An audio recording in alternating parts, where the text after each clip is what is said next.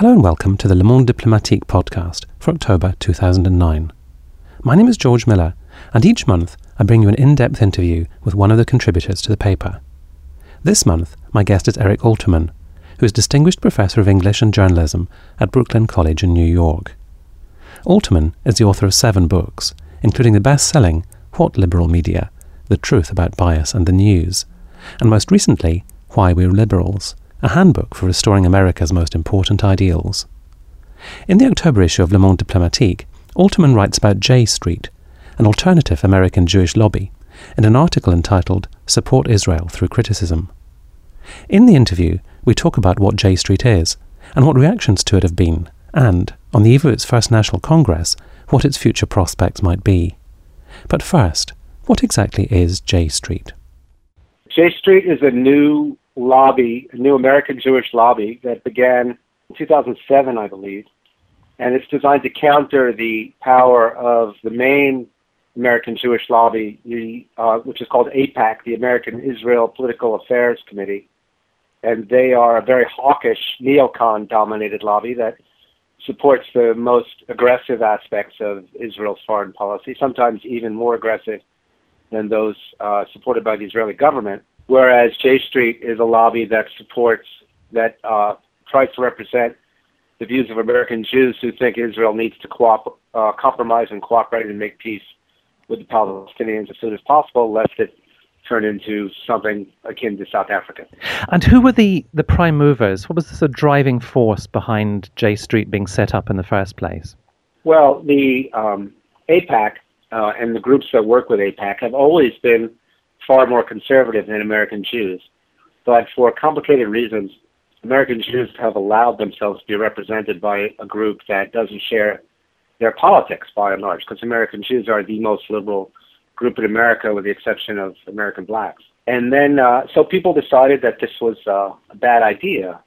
And the person who got it started is a fellow named Jeremy Ben-Ami, who just saw an opening and had a lot of talent as an organizer and has been able to raise a few million dollars and put together a staff of about a little over 20. It's nothing like what AIPAC has, which raises over $50 million a year to give away to congressional candidates and has a staff of, I think, over 70 or maybe more, I forget. But it's a beginning. Everybody's got to begin somewhere. And while other groups have tried this in the past, this is as far as anyone's gotten. In other words, this opening has always been there because AIPAC has always represented, at best, a part of the American Jewish community. I think it's a minority. But they've always been quashed in the past by accusations of bad faith and of not caring about Israel or being self-hating Jews and so forth. This is the first time it's met with any success. And what would you put that success down to compared to previous attempts? Do you think there is a difference in the political climate in the United States which makes it a better time to launch an organization like this? Well, I think that people have looked into the future and seen that the direction Israel is going into, it can really only go in one of two directions. Either it has to cease to be a democracy or cease to be a Jewish state. And I would say very, very few American Jews support either one of those. And so the thinking is that Israel needs a push from the United States to avoid both of these fates by making a deal with the Palestinians. And no deal will take place unless the United States underwrites and, in fact, encourages and maybe even blackmails both sides into making very painful concessions. So I think that this has become more and more apparent over the years. And with it, there's also been, just as importantly, a generational change in American Jewry, as there is in everything. In the past, Israel has gotten kind of a free ride from American Jews, in part because American Jews felt guilty because their parents and their grandparents didn't raise enough of a voice during the Holocaust. The United States just sort of sat by without trying to do more for Germany's Jews and Eastern European Jews who were killed. And they never, the slogan "never again" became very powerful and was applied directly to Israel, where people felt like the Jews were threatened with annihilation. Now that Israel has proven so durable and so powerful over time, and the Holocaust has receded into the past, that scare tactic doesn't work the way it used to.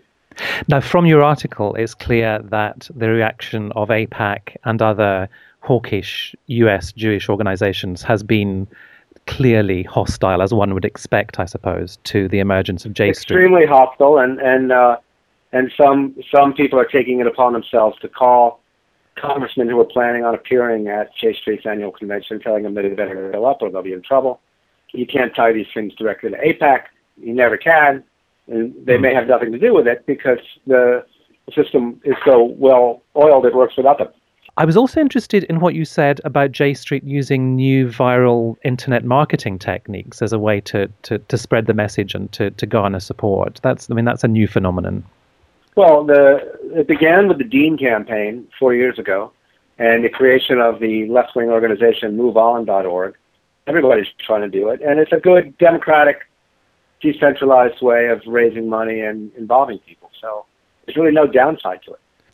And you mentioned the First National Convention, which is coming up in about a week or two's time. I mean, do you see that as a critical moment for J Street establishing itself as a force to be reckoned with on the political landscape? Well, it is critical. In part because it's not only J Street. It's 18 different organizations, many of which are quite small and have been thoroughly marginalized over the years. And now they're coming out and saying, we are a legitimate voice as well.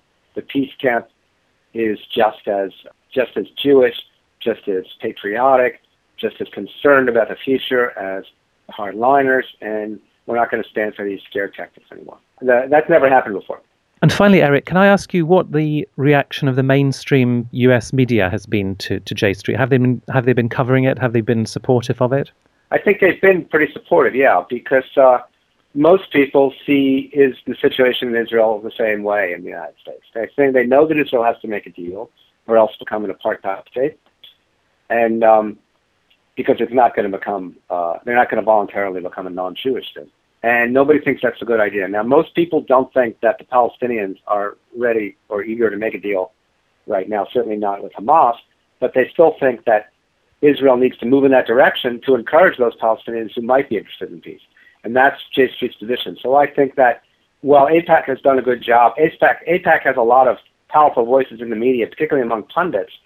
Most journalists don't see it the way AIPAC does. In fact, that's another part of the generational transformation in the United States, that those scare tactics are no more effective with journalists than they are with anybody else. There is a very strong neoconservative voice in the United States, and those people are attacking J Street and attack anyone who defends J Street.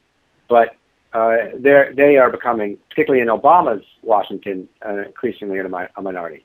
So in summary, there is reason for optimism, you would say, at this present moment? Small reasons for optimism, yes. I was talking to Eric Alterman about J Street, which he writes about in this month's Le Monde Diplomatique. That's available in both print and online editions at mondediplo.com. And on the website you'll also find articles, blogs, maps, a podcast archive, and a complete archive of articles available to subscribers. And there's also information on how to subscribe. That's all for this edition of the Le Monde Diplomatique podcast. I hope you can join me next month for another in-depth interview with one of our contributors. And until then, thank you for listening, and goodbye.